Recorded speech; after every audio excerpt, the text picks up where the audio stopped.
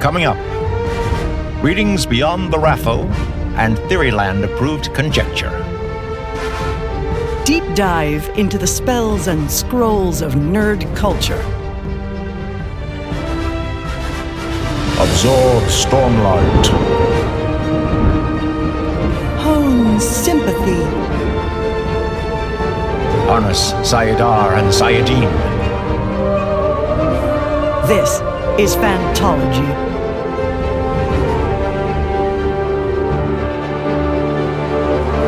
You may have heard of us.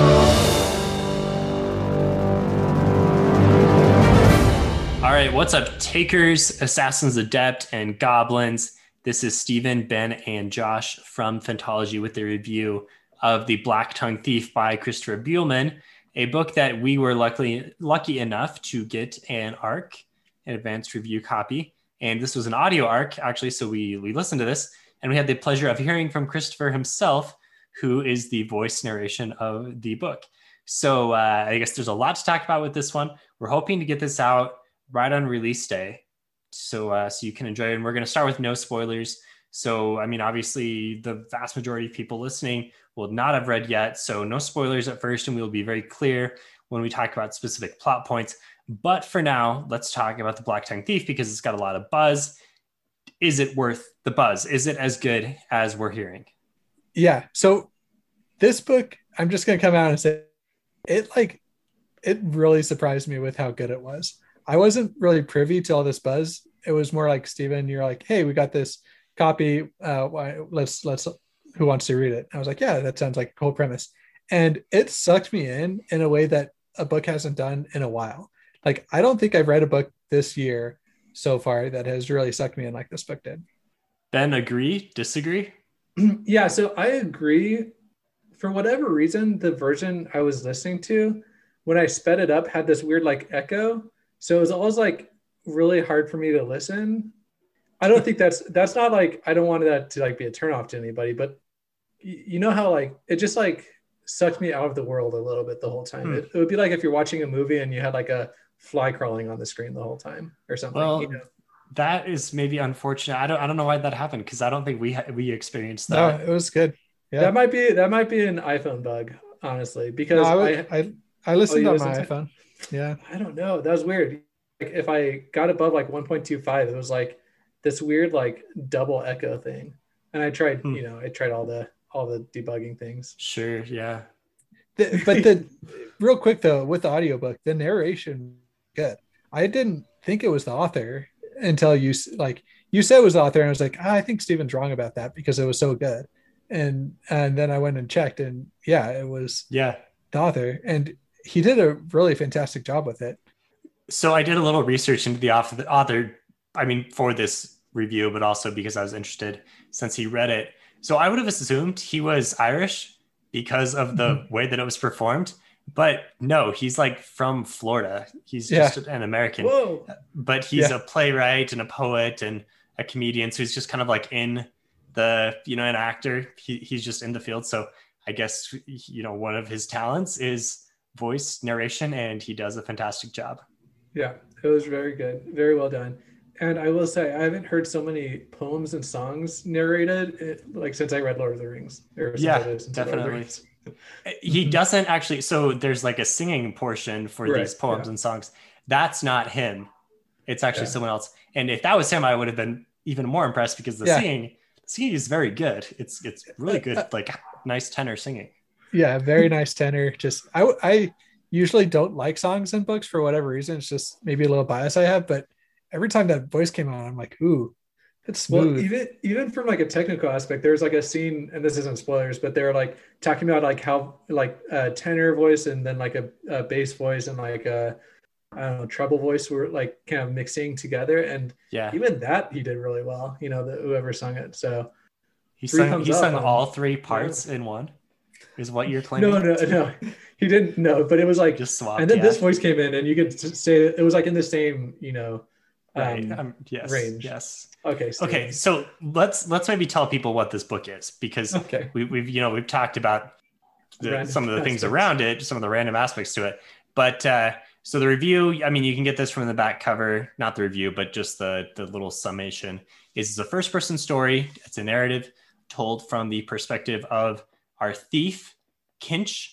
And this guy he's very funny. He doesn't take life too seriously. The whole book is hilarious throughout. He's sent on this kind of mysterious mission. He travels across the continent. And I'm going to say this a few times, but I really liken this to a Dungeons and Dragons type adventure. There's a lot of those types of elements. So if you like D&D, you're going to like the book. I'm just going to guarantee that. If you don't like D&D, I mean, there's still a pretty good chance you're going to like the book because it's just very easy to read and it's funny. It's just a joy to read for the most part.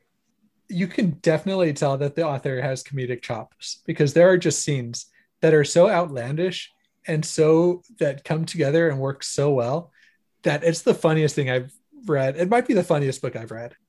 Yeah, I can't think of a funnier book I've read. Maybe some stuff by Neil Gaiman is pretty funny. I haven't read like Terry Pratchett, but this is like, it's a comedy in a lot of ways.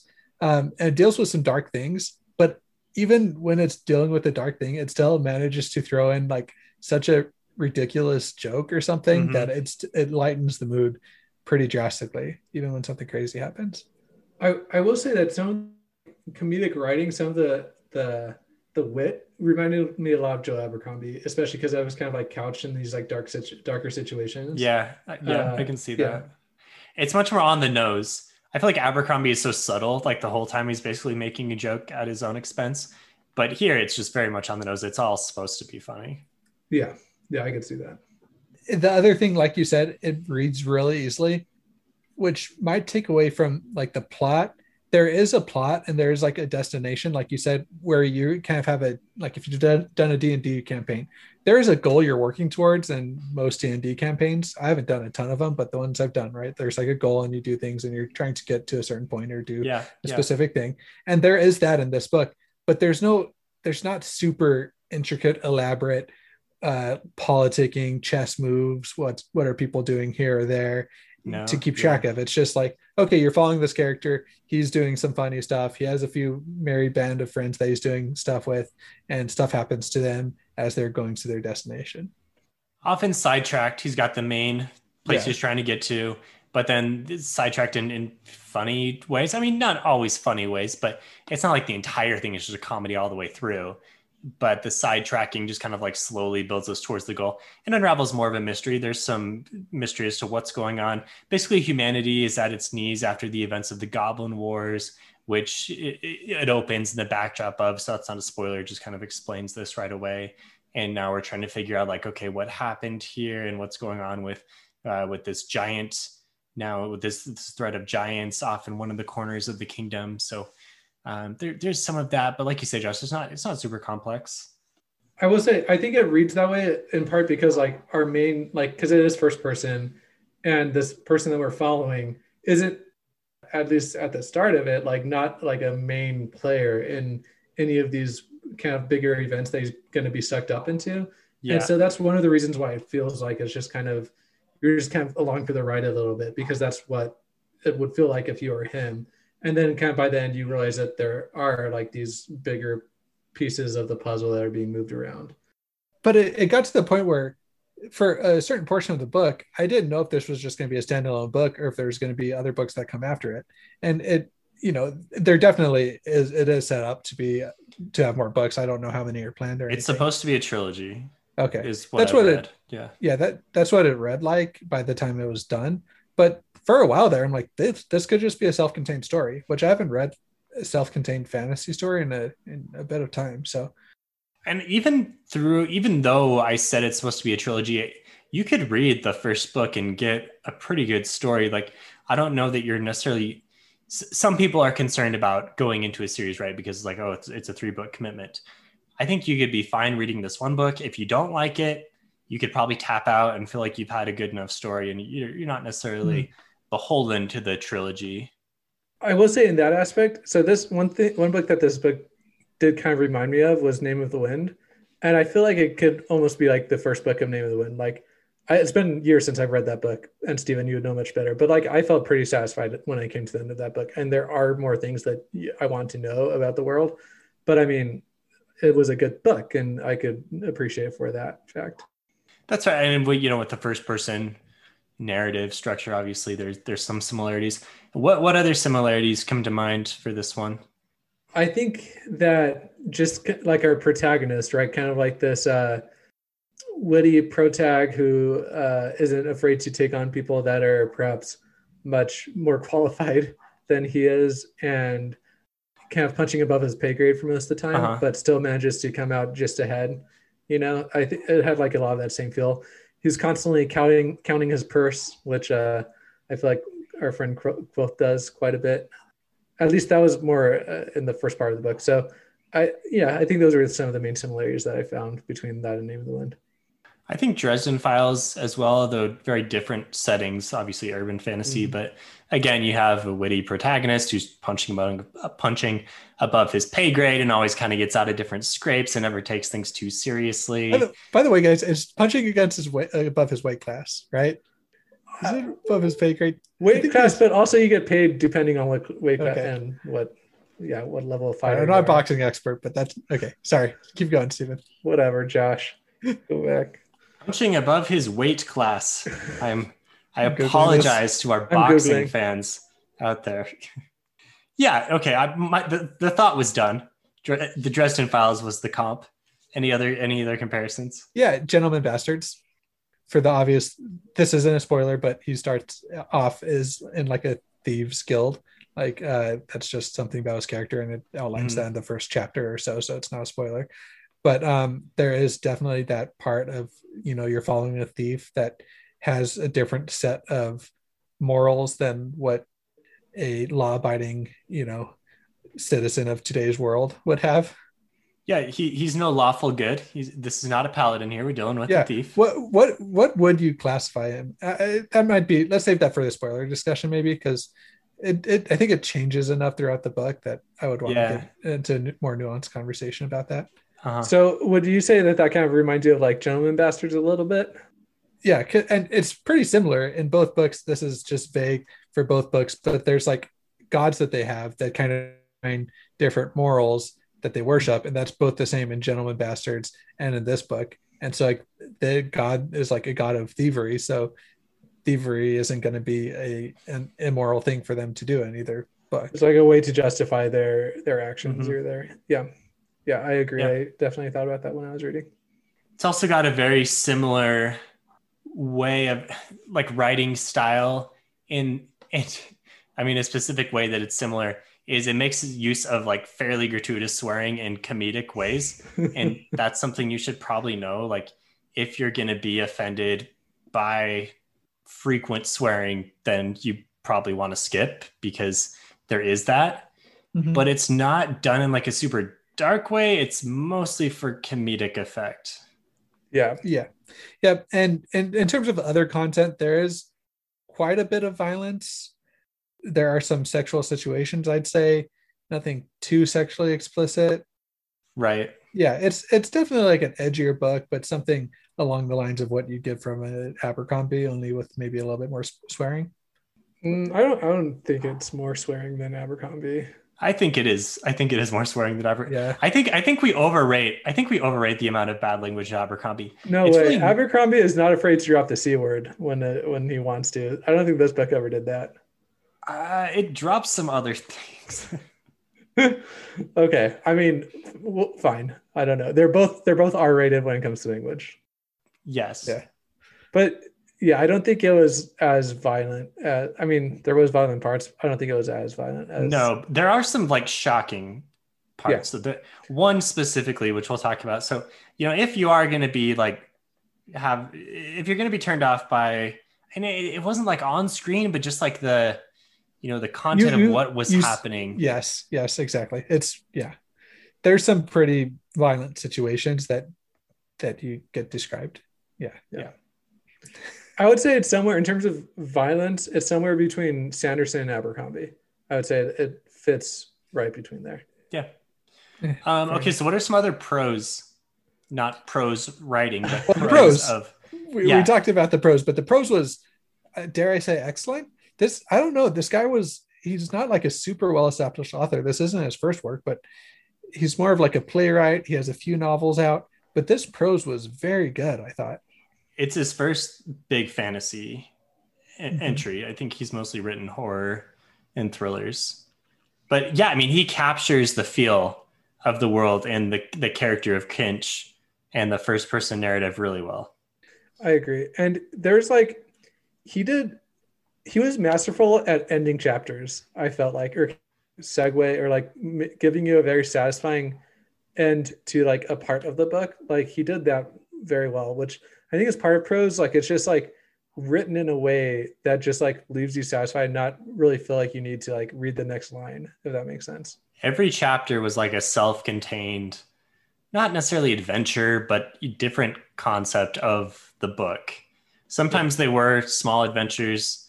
Sometimes it was just like, okay, here's the next thing that we found out. Here's the next thing that's going to happen. It's very much like a D&D campaign in that sense, where you try and finish that night with accomplishing something, and you accomplish it, and like this is a natural endpoint for this thing. Like, right? Yeah. Another pro, there's like a decent romance, and we were actually talking on our Discord about believable quality romances in fantasy. There are some, but not a ton. This one's pretty good. So we're not going to talk about the specifics yet, but I was pretty involved in the romance. I was cheering for the romance. Yeah, I agree. And I love the concept of the romance too. I thought it was very unique. So, and I guess we started talking around spoilers a lot. So do we have any, like, I guess we should give our final ratings or something, and then let's just say, are there any negatives? Are there any reasons that this might not be your favorite book? So we talked about the language aspect. Anything else? Yeah, if you're a very plot driven reader where you need an elaborate plot going on with a lot of connections to be made and a lot of moving pieces, then this isn't that. It's not a Song of Ice and Fire. It's not even an Abercrombie in terms of how many different things are going on and what players are doing what in the world. So if you need that, then this isn't going to scratch that itch for you. Yeah, I would say also characters, like there's like a few really well developed characters, and then the rest, like the B characters, are like not developed at all, right? They just kind of like come and go. So that wasn't a great part.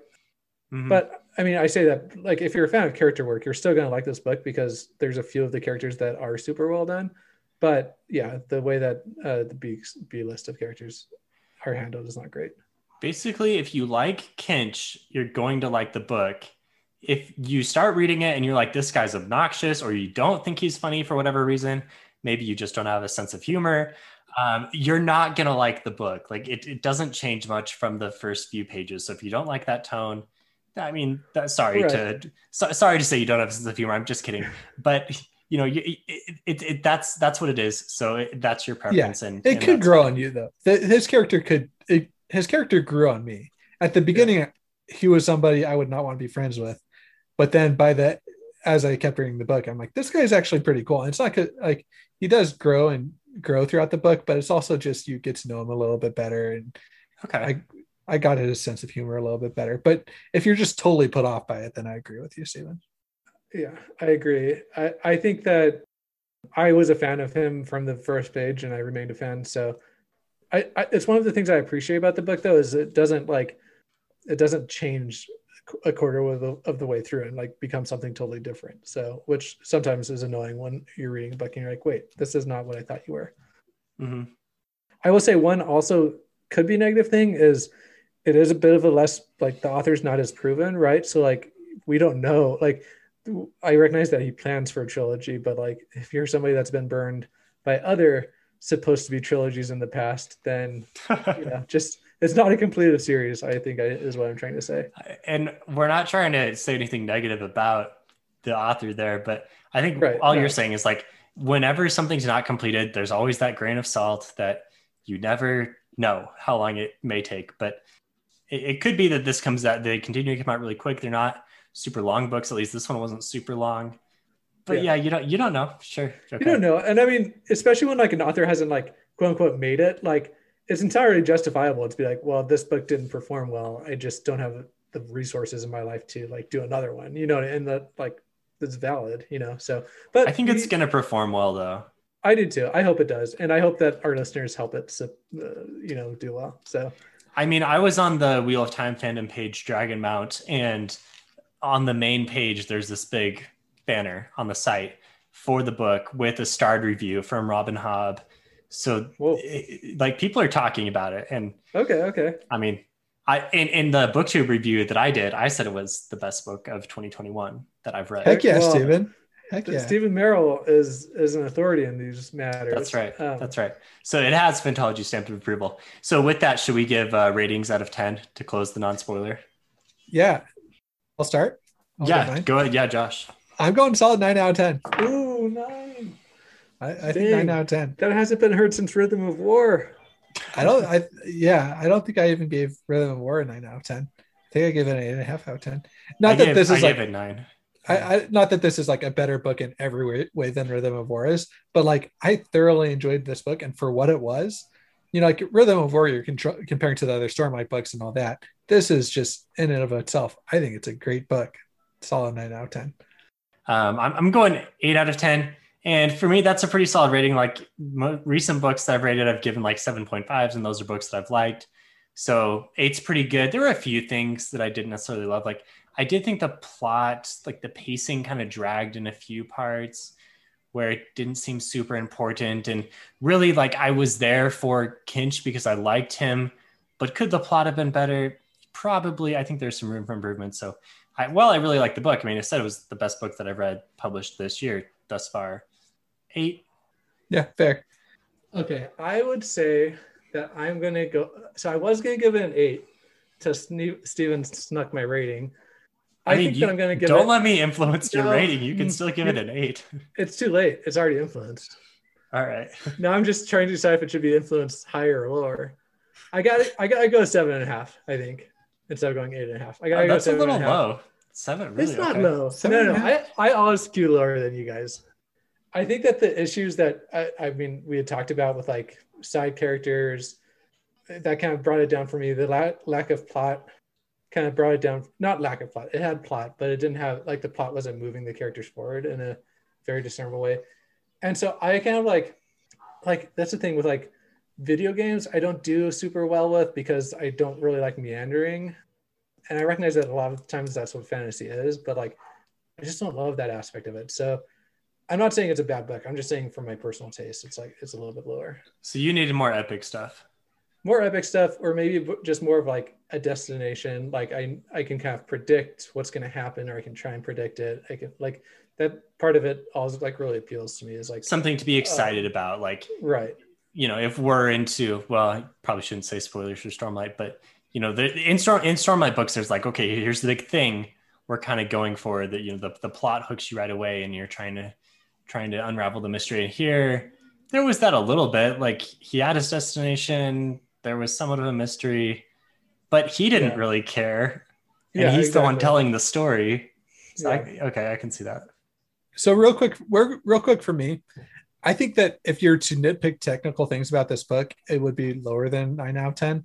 But for my just pure enjoyment, if I'm just like rating it based on how much I enjoyed this book, I enjoyed this book more than any book I've read in a long time, I think.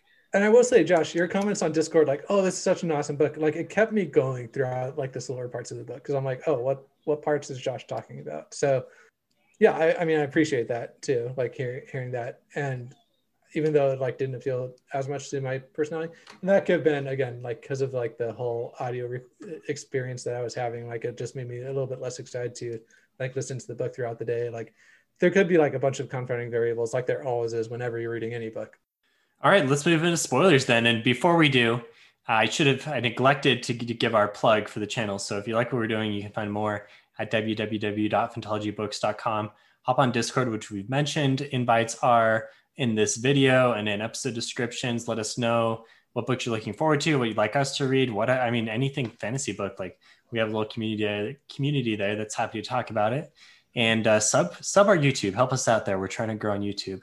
We're trying to get to 1,000 subs by the end of the year, and we are well on our way. We're at like the mid 800s right now. So yeah, we're kind of trending, but we need a bump. So help us get that bump. Hopefully this could be the bump, Yeah. But we do, yeah.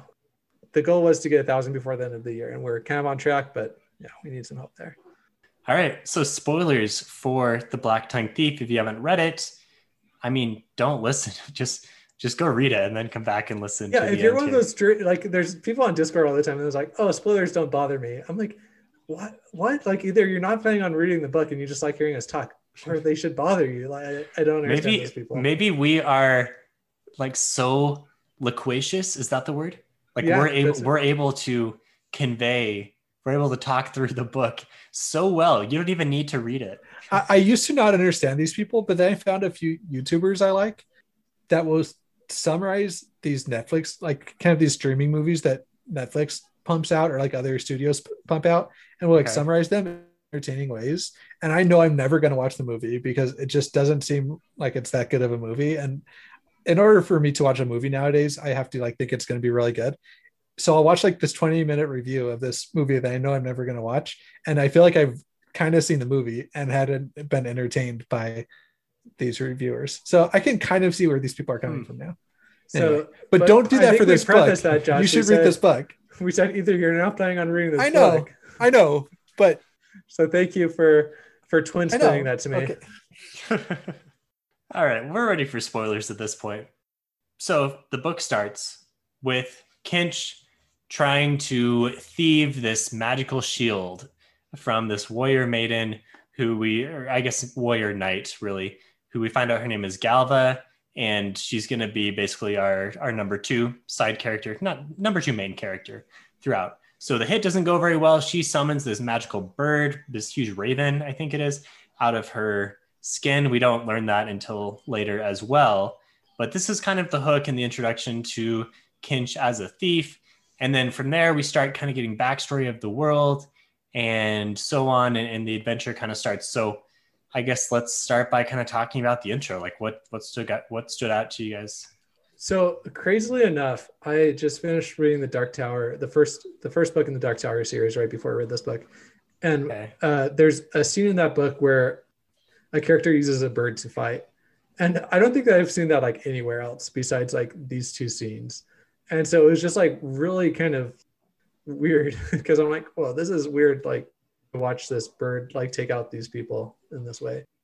Josh knows what I'm talking about. Yeah, but I don't think it's that uncommon. You have Mulan, kind of. Okay. The Falconer. I also watched something when I was 5 years old that connected, I guess. Also, Gentlemen Bastards. There's. Yeah. Okay, so yes, I thought it started. It's one of those books where it starts just gripping you because of, it sets up the scenario that's really exciting. That you're like, am I supposed to be rooting for this person? They're like accosting this person just randomly on the trail, and then you see somehow get hooked into them, and it starts off exciting. It's a very unique start to a book that I haven't been surprised by how a book starts in a fair bit. So I loved it. So I liked the start, but I felt that after the start, it really kind of slowed down. Like it took us a while from the start to get to the next thing, because then we're just kind of like hanging out, and eventually the Takers Guild comes and says like, hey, you got to do this thing and follow Galva. And then he goes and joins up with Galva, and then he gets the cat and he gets put into jail. And the whole time, really, like, if not for the writing and the humor and just the joy of kind of getting to know Kinch, I would not have been like, as I was looking through and summarizing the plot for this, I was like, man, this is like a little slow. Did I like this as much as I did? And I think the reason is I just like the writing. Well, yes, but it also built the world out while you're getting to know Kinch. You're also getting to know this really interesting world of like this post-Goblin, setting, Goblin War setting, where a lot of people had crazy things happen. And had like one thing I didn't even notice until the ending of the book when they pointed it out was that there were no horses because all of them had been used up by the Goblin War. So I think that there were pretty small things that really were built out well in this world. And I think the other thing is for whatever reason, I was ready just to kind of go to some inns and like eat and gamble. You know what I mean? and like watch my protag do this. Because I feel like that used to be a real staple of fantasy, and then it just kind of went away and doesn't happen that much anymore.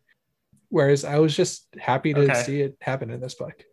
Like you personally wanted to go to an inn? No, like I just I just kind of miss it when characters would just kind of be traveling and then stop at an inn and have, a funny conversation and build out the world a little bit and find, a small thing out and just have a little bit of a fun scene.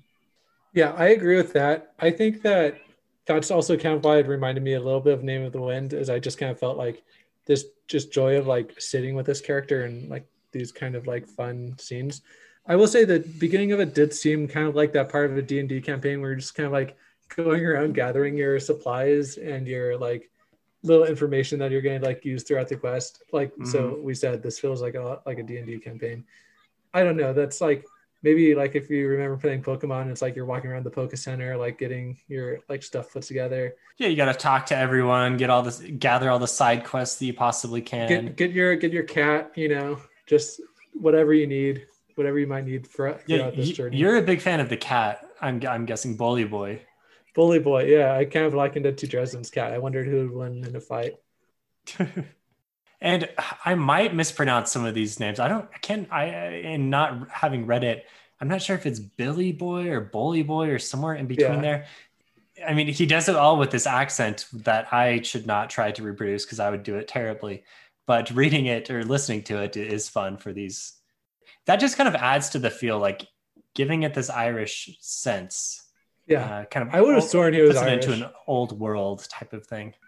Yeah, I would have sworn he was Irish especially because we've like reviewed a few like Irishman's books lately. Okay, so he gets put in jail. He escapes really easy. That's not a problem at all. And then, the Takers Guild is like, okay, seriously, you guys, you gotta follow Galva. And we're not really sure why, but we kind of get a sense throughout the book that the Takers Guild is worse than they seem. It explains to us that if you're in the guild, then you owe them this large debt and they basically control all the other guilds. And this is like slowly doled out more and more to where by the end, they seem to be the main antagonist and they've orchestrated most of the bad events and possibly even like the Goblin Wars and the Horse Plague.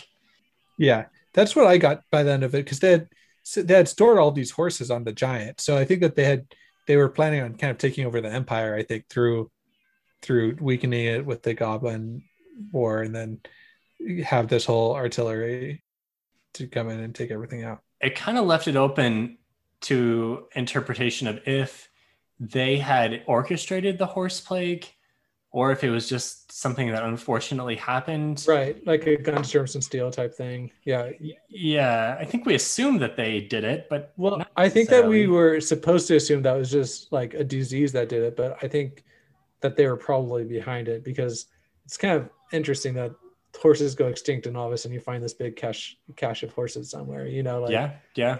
And I think that one thing I will say that I really enjoyed, and this happened like in the last chapter of the book, where like kind of all these threads that didn't seem that important, even like tattooing an animal on somebody, you know what I mean? Like you're like, oh, I guess that's a thing that can be done. But like, then it kind of like starts kind of connecting back and you see it being used in new ways.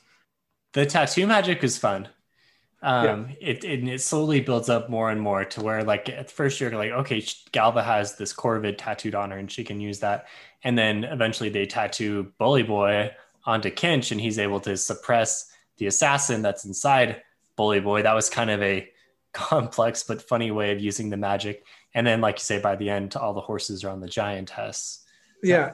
Although I'm not like, I feel like that kind of played into the Assassin Adept's hands a little bit, because she was like, all right, I just wanted to be taken to where I wanted to go anyway. And now I guess you're going to do that for me, because she ended up being able to get free like right when she needed to. So that was very convenient for her. And I guess we need to figure out why, because I'm sure I meant to go reread it before this, because there's a series of things that they outlined of what could have freed her. Right. It was like if you're like bleeding in your dreams, though, like it didn't seem like those. No, it was even lightning could free him. Oh, lightning. Yeah. Which would have made sense because she used the lightning ring on the crab that came out of the book. So maybe that's what it was. That's what did it then. Yeah. Yeah. That's fair. But that, again, that's kind of like a lot of hand waving going on at that point. It's like, okay, like, I don't know. Does that make sense? Yeah, it's like, this thing's gonna happen. I mean, because there is definitely a mix of soft magic and hard magic. Like At no point in the book would I have been surprised if a wizard just showed up and like blasted everyone with a fireball. Like that would have been totally within the world. That kind of did happen when the goblin showed up, had a goblin wizard that just kind of sure, right. not blasted everyone, but when the assassin busted out a time turner, you know, dude, like okay. But those are the things that have been missing from my fantasy books. It's just something crazy and creative like that, just coming up, just like this tattoo busting out. With a steel enforced hand, they crank back the time by a few minutes and go redo the whole thing. Just, I know that it's easy to nitpick something like that and be like, oh, how did he remember it all after when he's retelling it? Or how did, how would that work in terms of time paradox? But that's not what the story is about. The story is about having really cool things happen that would happen in a D&D thing, like where you roll a nat 20 on casting whatever spell. And you can do whatever you want now because you're just in a cool D&D campaign. And that's what we got so many scenes of in this book. Yeah, I agree with that. And I think that, Josh, that's why you're able to enjoy this book a little bit more, is because for whatever reason, you weren't like in it to nitpick it. You were just in it just to like enjoy the ride. And I think that's that's the best way to enjoy most books. You know? But I think it was written in such a way that it really lent itself to just go along for the ride, because the character itself didn't take it too seriously. Like, I don't like this book doesn't really relate to Shadow of the Gods in a lot of ways, but I felt like those characters took themselves a lot more seriously, like each one of them. And just characters in a lot of books, that I've been reading recently are all wanted to be taken seriously. Whereas this one didn't. It didn't care. Like, he almost didn't want you to take him seriously. The author didn't want you to take him seriously. Well, one of my favorite lines in the book was when he like saw the Kraken and he was like, if you were me, you would have, or like, I almost pissed myself. Oh, I lied. I did piss myself. Yeah, exactly. You would have too. Like, it was pretty funny. Like, I agree with that. Like, he doesn't want to be taken seriously. Like, he's like, anytime he like tries to make himself look good, he like immediately like, no, screw it. I'm just going to like tell you what really happened. And I think if he was the master wizard and he understood all of these things, like, there would be concrete ways.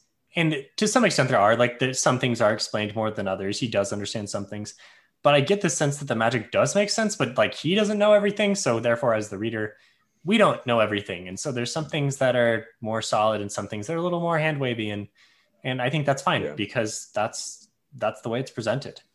Yeah.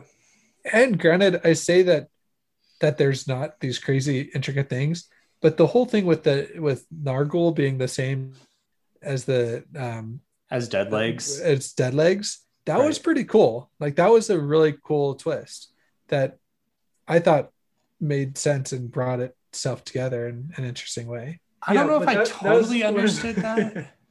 Yeah, I have no idea what happened. Like, she is her, but she's not. Like, can they coexist at the same time? Well, Kinch doesn't understand yet either. I think we're not supposed to understand everything. I don't think we understand everything, but I think it's kind of like what other in like the Pixar universe, there's like the Witch and Brave. That's kind of how I'm picturing this. Like, the Witch and Brave is the girl from Monsters Inc. It's kind of like that situation. Never saw I did not know Brave. That. You should watch Brave. Okay. It's good. I did not know it had a connection to Monsters Inc. though. Yeah, the little girl in Monsters Inc. is the Witch and Brave, apparently, if you believe the Pixar theories. That sounds like a YouTube deep dive that you went into. Yeah. Anyway, sorry, that got derailed it. So Deadlegs and Nargul, which I cannot for the life, I'm not going to pronounce her name right. He says it much better in his accent. So anyway, so they're the same to some extent, and he goes back and like revisits the scene towards the beginning where he sacrifices a rabbit when he first meets them, and then the rabbit turns into a wolf, right? And he's like, in the same way Nargul turned into Deadlegs, and then later on when Deadlegs is hanging around, she's like acting in the same way. So they are the same, but there's like a different time stream between the two. We definitely don't understand that, but it's got to be something in the future, because he's in future books. I mean, because he's very convinced, or he has a strong desire, obviously, to go find her because he loves her. He loves his lass. Question: moving forward, do you think it's going to be about him getting back to Nargul? Yeah, I'm terrible at the name too. But No, I think you did better than I did. Do you think it's gonna be him getting back to her, or him taking down the guild, or a combination of both? I think both are gonna happen. Both. Okay. It's gonna be like a natural. As he goes to take down the guild, the adventure will kind of push him in that direction. Fair. All right. Should we keep going through a few plot points? Sorry, we've been jumping around a whole lot. Yeah. So after he escapes from jail, they go off and kind of the first stage of the adventure, they go and they find the witch, because Galva's like, we have to go find the witch. And they get this automaton horse staff thing, which was kind of cool. And then he gets a warning about how serious the Takers Guild is. This kind of happens over time. I already mentioned that.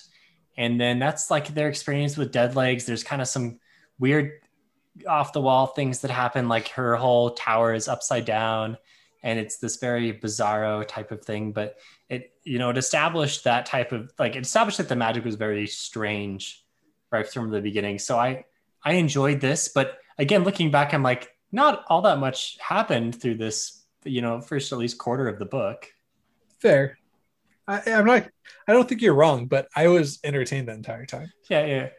As was I. So after this, they go and they happen to come across this bull man mixling thing. And this is another part of the magic that is important to the plot. So as history went, in the fight with the goblins, they had these two mages. Don't remember the name of one of the other. So one of them that claimed to be his father, that guy's name was Fulvir. Don't remember the name of the other guy offhand. So he meets up with him much later on. But these mages experimented with mixlings, and then this gave rise to the Corvids, which were able to defeat the goblins, and that's kind of how they saved the world. But on the other hand, this is a very gray thing because they ended up experimenting with humans, which they shouldn't have. And so this bull man thing that is terrorizing the countryside is a result. So that's kind of the introduction to this part of the plot. And they go and they kill the bull man. They get in this fight. They cut off the head. They go to take it to get a reward. They don't get as much money as they thought they were going to get. And then we kind of go into the next part of the adventure where they're in the city for a while, and then they join up on this whale hunt. So anything else worth mentioning through that section? No, I think that was a good summary for me. Yeah. So they go to the whale hunt, and the idea is, this is their passage to where they're trying to get to. There is a map, and I think one thing that, maybe brought our experience down a little bit was just reading it and not always having the map to reference. That's no excuse, because we were provided the map from someone on Discord who had read it. So thanks, Shauna. But, it's hard to always reference when you're listening, I guess. But I did go back and look. So this voyage essentially takes them to about like the north middle section. They started off in the very northeastern portion. So they're on the whaler. They go to kill a whale, and then a kraken goes. They're able to escape the kraken the first time, and then he gets into this little tiff with this guy named Malk, who he's known from his childhood. They get into this duel. It's kind of fight to the death type thing. It's interrupted, luckily, by the kraken, maybe unfortunately, because the kraken shipwrecks everyone, and then they turn up on this island. So this is like a more solidified portion. So the voyage part, at least voyage part 1, because they go on voyage part 2 shortly. So how is voyage part 1 for you? I thought this part was great. I love seeing the kraken. I love that it just completely wrecked the boat on the second time around. I thought it was kind of, that happened fast when he was kind of arguing with the guy that was from his own hometown, right? Malk. Malk. Yeah, so that was kind of a little bit maybe contrived just to have something exciting happen on this shipwreck. But we keep likening it to D&D, but this felt like when a member of your party just starts talking trash to somebody that that they shouldn't be, and then they just get a spat, and then the dungeon masters screw you, we're going to fight to the death. Right. Yeah. And then you get the kraken coming back, and I thought it was interesting. It showed some character development between him and Galvar, because I thought that Galva. Sorry. There's no R. Yeah, there's no R. But if he is speaking a pretty Irish accent, so Yeah, that's fair. Okay, just a little bit. But so Galva showed a little bit more character growth, because that's something I was needing from Galva in this book. I hope we get more Galva in later books, because she was interesting at the beginning of the book for me, but she kind of stopped being interesting to me throughout the book. And Nargle became much more interesting to me than she was. So maybe that's just because it was the romance. But it showed that she was willing to step up and fight for him, because he was willing to like defend the honor of his family, even if it was in a foolhardy way. And that gave us a little bit of insight to her that we needed. So anyway, those are my thoughts about that portion of the book. One of my favorite scenes was just the Kraken like ripping the captain apart. Ooh, brutal. I mean, it was just like so. It kind of like epitomized a lot of parts of this book, like just some over the top thing happening, you know, where like the sees that the captain has like the tooth of another Kraken or something. He just like gets super pissed off and just like rips them apart, like so, like just not afraid to just like go totally over the top with stuff like that. I appreciate it about the book. So, and that was kind of the first of a few pretty dark things that happens. That the darkest thing, which we alluded to, was later on with the goblins when they're on the ship, where they just eat the harpoonist. Wait. Can we talk about the island real fast? Okay, yeah. Well, let's do the island first. Let's not go from somebody getting ripped in half to somebody getting eaten alive. Okay, so in between being ripped in half and being eaten alive, there was a beginning of a romance on the island, and then the goblins. So in my opinion, the funniest part of the book was when he goes and then he gets pulled aside by the assassin adept, and they have that whole conversation next to the body, and then Nargle comes to find him, and he's just like chilling up there, and then they go back and forth, but he's trying to make up excuses as to why he's up there and by a dead body, and why he's like alone with his cat. Yeah. It has nothing to do with the cat. What's happening here? It was just so funny to me. That whole situation was just hilarious. And then she's like trying to make moves on him, and he's like, wait, not here. Yeah, because he doesn't want the assassin adept to see. It was so great. Come on, this seemed like a scene from, like, I've been watching Arrested Development. It seemed like a scene that could have been written into Arrested Development or something. Just how over the top, cringe, like awkward and well put together it was.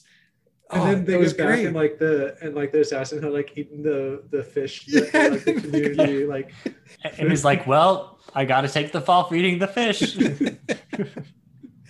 There's a very similar part later on that featured the cat and a romantic misunderstanding, where after they put the tattoo of Bully Boy on him, there's a lot of like, this is a loud thing because they've got to capture the cat.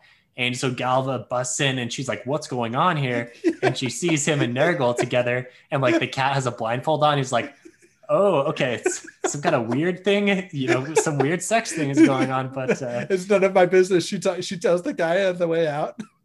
Yeah, I thought it was super funny. I wholeheartedly appreciated this part of the book. Yeah. Phantology guarantee that you would like this stupid sex humor if you like that stuff. So we only have a few minutes left, so let's kind of fly through the other plot points we haven't mentioned yet.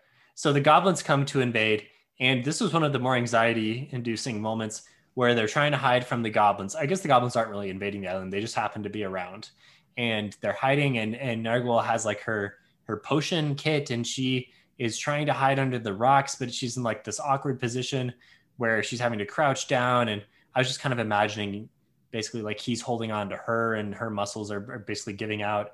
And then right as the goblins are leaving, she drops her potions and they mix together and forms this giant fireball. And he's like, oh, maybe they didn't see that. And obviously they do. And then it was very good writing too, with him flashing. They were all in the cage together, and then he would flash back and give you some insights into the little battle that went on, and then flash back to them moving. And I thought that was really well done. And there weren't many flashbacks. I mean, the whole book's kind of a flashback, but that wasn't really used throughout the book. But I thought it made that exciting. Yeah, as I thought that part was really cool. Those flashbacks. I thought that the part where like she like Nargle, or I think it was her that like told him like the fairy tale of like the journey that they were going to go on if they like weren't eaten. I thought that was like quite a bit of like cool foreshadowing. I appreciate that part. Like a lot of the parts of the plot that I did enjoy like happened in this scene. And at first I was disappointed. I was like, wait, are we just going to skip over the battle? And so it was a nice payoff later on where just, a few pages later, we do start to, you get the battle and you get, how he almost took out the wizard and then later he does because the goblins all get poisoned. So this is where they eat the harpoonist, and that was pretty dark. And it was interesting, like juxtaposition as they were singing this song as he was being eaten alive. And yeah. Anything to say other than that was dark, that was rough? It was a good low point for the book. It got pretty low and it was good. Yeah. Okay, so plot points for the rest. We talked about I want to finish up this boat thing because I felt like it was cool to contrast this with like when they are rescued and they're like chatting with like I don't know, like whoever's in charge of like the dock there, and she's like, well, you got one option, you got like a few options. You could like try and like blame the goblins, and like there's like 0% chance that like anybody listens to you and you don't end up dead through like being like ambushed on the road or hanging or whatever. Or you could just like say that you happened to cross this boat or whatever that situation was. Yeah. I thought like it was crazy that they were giving that like option like right after seeing their like these like somewhat good friends like eaten alive. You know what I mean? Like it kind of, I felt like the contrast was there to make that scene really like stand out. And that was like the max amount of politics that we go through in the whole book. That was the max amount. Yeah. Okay, so after that, they go, this is basically like the second half of their adventure as they try to make their way up to the very northwest section where the giants have come in. And now we kind of get more information, like Galva has some relation to the princess here that they're trying to find.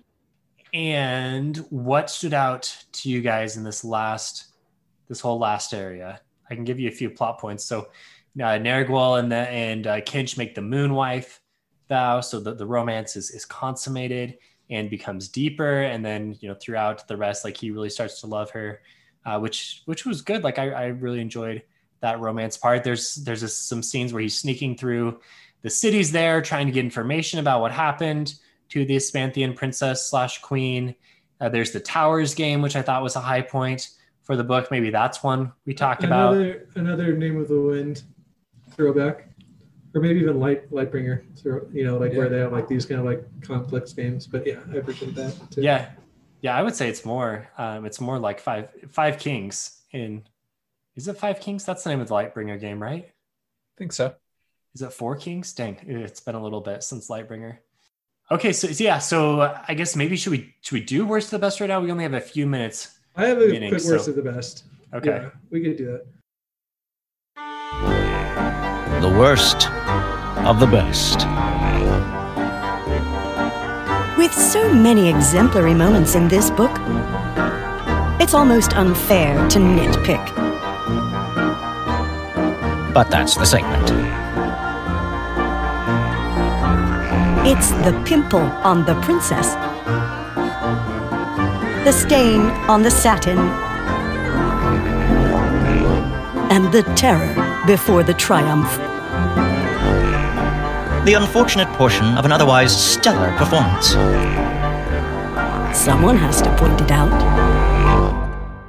So my worst of the best was Kinch's father, ? Like I felt like it was good because like I'm all for the like, oh, this is like a bastard son of like this powerful wizard or something. But like it just was so convoluted, and like he didn't really believe it. But even if he did believe it, he wasn't gonna make anything out of it. And even if he made something out of it, what was he gonna do? And like it's also something that we think might appear in future books. But like so there's enough there to like tantalize me, but not to like follow it at all. You know what I mean? Like, was this something I should spend my precious mental resources thinking about? Yeah, I could see that. I'm with you there. Yeah, I agree with you on that. I kind of hope it ends up to be nothing and it's just something that he was being teased with, to try and throw him off his game. That's kind of what I interpret it as, but you're right. It could end up being something. Josh, worst of the best moment for you? My worst of the best was I would have liked a little bit more time in this kind of seedy underground with this conflict between the giants and or like, I guess this alliance, would you say, between the giants and this group of people and that was chasing him and stuff and chased him down into that underbelly where he played that game with, like, I feel like we needed a little bit more details about all of that. Maybe I just went kind of fast through it, but I could have used some more time there, because it seemed like there's this whole kind of crime syndicate that had gotten away from the influence of the Takers, that we could have really gotten to know a little bit more, and instead we just got to know one horny guy that just wanted to get with any moving thing in sight. It was very convenient. Yeah. He's trying to get information, and here he is down in the underground getting the information, and the way he's got to do it is play this game that he's already really good at, and he's got this luck power that's going to help him. The game itself was awesome. Like, that was a great chapter. Maybe my favorite. It was a great chapter, but I wish that we would have spent a little bit more time there to have because it was a cool setting, but you could have wasn't navigated to that point. Had like a chapter before this, found out who he needed to go swim. And instead it was just he went into the city and then got chased by a giant and then went down the sewers and then found this place. Right. That was kind of the process of events. There was another funny moment there where he observes some lewd graffiti on the god that was supposed to protect them from the giants. And then once he gets down there, the dude's like, "Hey, did you like my art up there?" I mean, maybe not the cleanest of humor, but it entertained me at the time. Appeal to Steven's base instincts. But apparently. All right, so I guess my worst of the best. I think one thing we didn't talk about was this whole murder alphabet book thing, which I thought was really cool and was set up well because he could read any language, and the book's going to be important into the next book that is written, right? This murder alphabet book. That is from the Takers Guild and has all this information. But I guess it just wasn't clear to me, like, what exactly are we going to learn from this? Like, it's interesting, but at the same time, I'm like, why is it interesting just because we're being told it is? Like, I could have done with more like, okay, this is what we're going to get from it. I guess there wasn't time, but maybe like the giantess knew something. Like, how did she come to just have this book? Yeah, and maybe there were some details I missed there, but I thought the whole thing was just a little vague, although I did really like it. And I thought it was a very unique idea, right? Like, you're going to die unless you can read it. And you can only read it if you've learned, and you can learn by understanding what the individual letters are. But, once you go for it, it's super risky. Like, you're going to be dead. But Kinch is able to do it because he's brave enough, even though he probably pisses himself again before doing that. But it felt very much like an Indiana Jones type, like, oh yeah, you know what I mean? Yeah, I can see that. Yeah, I thought that was cool too. And that was like another, like, you had this kind of like minor plot thread that like was prevalent throughout the book, but like you're like, okay, what's going to come of this? And then like there's some type of payoff at the end. Oh, also speaking of minor plot threads, can I just say another worst of the best, or maybe just like worst in general? The musicians that randomly followed them, or we're supposed to believe these guys are going to be important, and the whole time Kinch is like, yeah, they were following us. We weren't ever sure why exactly. And then they, perform some kind of like spell of slowing or something on the giant, which was kind of fun action where they were playing slower and then the giant moved slower. But then they just got hit by a giant tree. Crushed. Yeah. That was ruthless. That was tough. So I guess the minor characters, they're there, but when they leave, they leave. Also Malk gets goblin. Yeah, that dude did. Yeah, that was like a tug of war. That was pretty random. Yeah, that was kind of weird.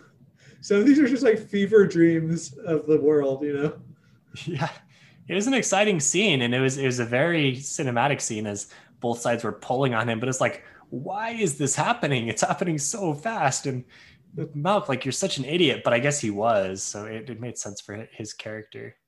I was kind of hoping that he and Kinch would become better friends, though, because Kinch doesn't really have many friends besides Nargul and a little bit Galva, but not really.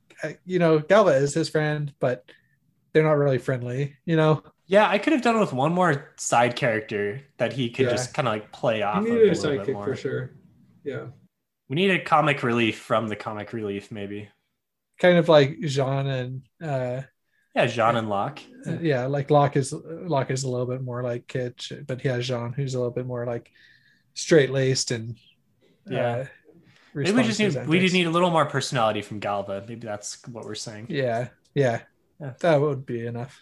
Okay, that is our review of The Black Tongue Thief. So if you haven't read it yet, well, gosh, I mean, I hope you're not listening. We told you to stop listening if you haven't read it yet.